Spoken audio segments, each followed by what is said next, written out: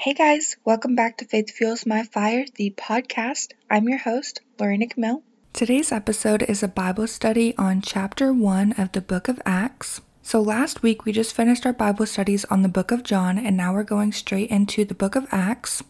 If you haven't checked out my Bible studies on the book of John, I do have my Bible studies and the study guides included on my Facebook group. It's called Faith Fuels My Fire, just like the name of this podcast. And I'll have the link in the show notes of this episode, but you can also just go on Facebook and type in the search bar Faith Fuels My Fire and request to be added in the group. Once you're added in the group, you'll see a tab that says Guides. Click on that tab and you'll see all of my previous Bible studies and the study guides included. Alright, so first I just want to say a quick prayer. So if you would please just close your eyes and pray with me. Lord, I pray that you lift up every single person listening to this right now. Please give us knowledge and understanding to know exactly what it is that we're reading and how to implement it in our daily lives. Please open up our eyes to see the truth of your words, and that we take those truths and we implement them and we spread the gospel of Jesus Christ to others. And Lord, please lead, guide, and direct us through every aspect of our lives. I love you with my whole heart. In Jesus' name, amen. Alright, so without further ado, let's get into this Bible study. So I'm just going to start on verse 1 of chapter 1 of the book of Acts.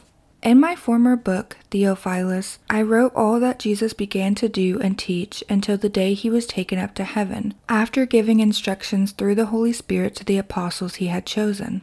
After his suffering, he showed himself to these men and gave many convincing proofs that he was alive. He appeared to them over a period of 40 days and spoke about the kingdom of God. On one occasion, while he was eating with them, he gave them this command: "Do not leave Jerusalem, but wait for the gift my Father promised, which you have heard me speak about. For John baptized with water, but in a few days you will be baptized with the Holy Spirit." So when they met together, they asked him, "Lord, are you at this time going to restore the kingdom to Israel?" He said to them, "It is not for you to know the times or the dates the Father has set by his own authority, but you will receive power when the Holy Spirit comes on you, and you will be my witnesses in Jerusalem, and in all Judea and Samaria, and to the ends of the earth." After he said this, he was taken up before their very eyes, and a cloud hid him from their sight. They were looking intently up into the sky as he was going, when suddenly 2 men dressed in white stood beside them. "Men of Galilee," they said, "why do you stand here looking into the sky? This same Jesus, who has been taken from you into heaven, will come back in the same way you have seen him go into heaven." Alright, so I'm going to stop right there and discuss these verses with you guys here. First, I just want to point out in verse 1 that the former book that he's talking about here is the book of Luke. And Luke wrote this book and also the book of Luke for Theophilus. And I'm just going to go into the book of Luke real quick at chapter 1, verses 1 through 4, and they say, "Many have undertaken to draw up an account of the things that have been fulfilled among us, just as they were handed down to us by those who from the first were eyewitnesses and servants of the word. Therefore, since I myself have carefully investigated everything from the beginning, it seemed good also to me to write an orderly account for you, most excellent Theophilus, so that you may know the certainty of the things you have been taught."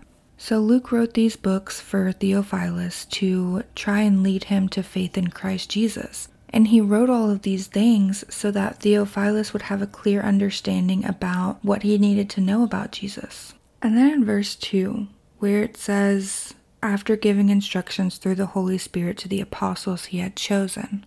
So we saw in chapter 20 of the book of John where Jesus says, "As the Father has sent me, I am sending you." At that moment is when it's clear that his disciples are changing from disciples into apostles once Jesus goes back to heaven. A disciple is a student or someone that learns from a teacher. So whenever Jesus was there, his disciples were learning from him and following him, and he was their teacher, he was their Lord. But now that he went back to heaven, he sent them to spread the gospel, and he sent them as messengers or apostles to spread the gospel and the teachings of Jesus Christ, and to be witnesses and testify about Jesus Christ. So in verse 4, Jesus didn't want his disciples to leave because he wanted them to wait for the Holy Spirit, which was worth waiting for. his apostles would need the Holy Spirit to guide them and show them truth and help them through their journey of spreading the gospel of Jesus Christ and letting other people know about Jesus so that they may be saved and baptized and have eternal life in heaven also. And then in verses 7 through 8, the apostles didn't need to know exactly what would happen, but only that it would, and that they would be his witnesses. Jesus is in complete control. He was in complete control all throughout the book of John, through his arrest, through his crucifixion, his resurrection, and all of that. And he's still in complete control today. He's always in complete control. And it's not up to us to know exactly when he does something or what's going to happen. It's not up to us to know any of that. We just have to trust and believe that he's in complete control and that he's got us. And we just have to spread the gospel of Jesus Christ. And that's what he's telling his apostles here. Now in verse 9, we see this happening in Luke chapter 24, verses 50 through 53. So I'm just going to read these verses here with you real quick. When he had led them out to the vicinity of Bethany, he lifted up his hands and blessed them.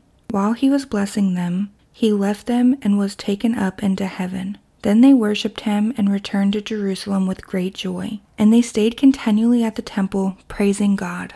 So what we see happening in those verses that I just read here is what Luke says in verse 9 of chapter 1 of the book of Acts.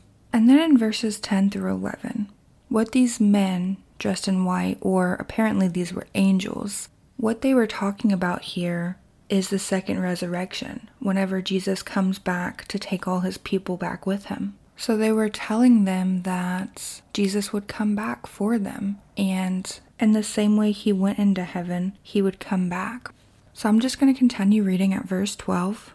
Then they returned to Jerusalem from the hill called the Mount of Olives, a Sabbath day's walk from the city. When they arrived, they went upstairs to the room where they were staying.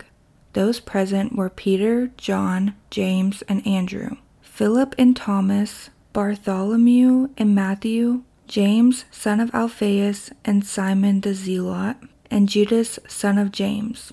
They all joined together constantly in prayer, along with the women and Mary, the mother of Jesus, and with his brothers.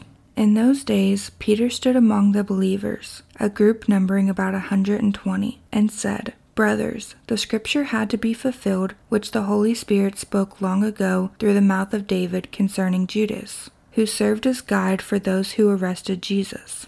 He was one of our number and shared in this ministry. With the reward he got for his wickedness, Judas bought a field. There he fell headlong, his body burst open, and all his intestines spilled out.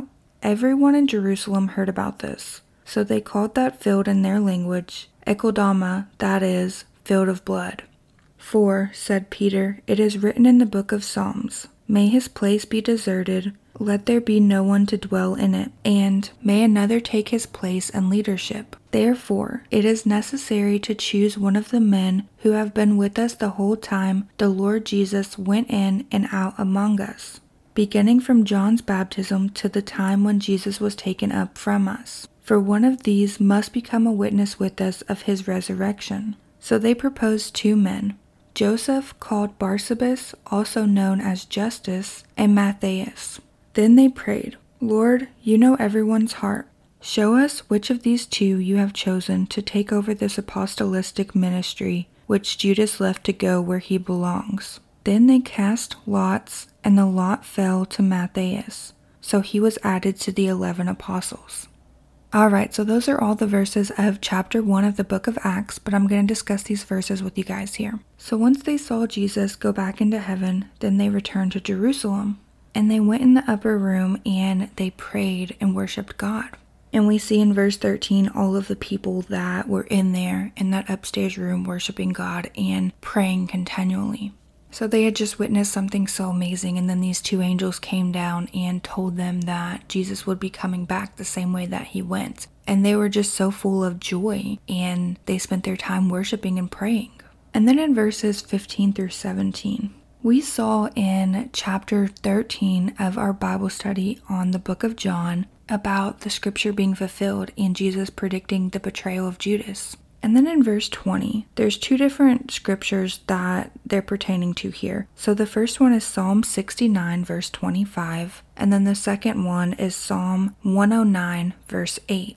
So then we see in verses 21 through 26 that the apostles needed to choose another person to be a witness of the resurrection of Jesus Christ, to spread the gospel with them and testify about Jesus Christ. And it had to be someone that was there the whole time, from John's baptism to when Jesus was taken up before their eyes.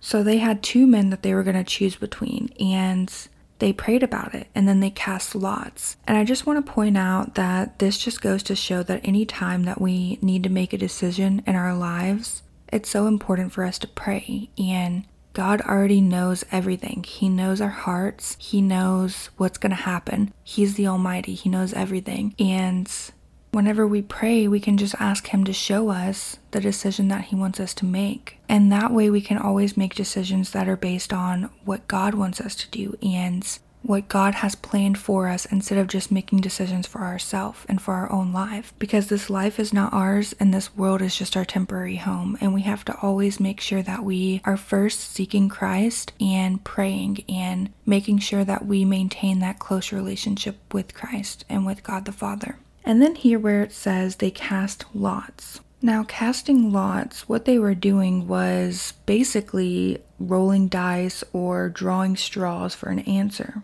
But they didn't just start off gambling for this. They first prayed and they asked God to show them, and then they rolled the dice or drew the straws or however they did to cast the lots to pick Matthias, which is who the lot fell to. And so he ended up being added to the 11 apostles. So that is all for this Bible study. Next week, we're going to go into chapter 2 of the book of Acts. So stay tuned for that. And yeah, I love you guys so much. I'll see you guys next time. Bye, guys.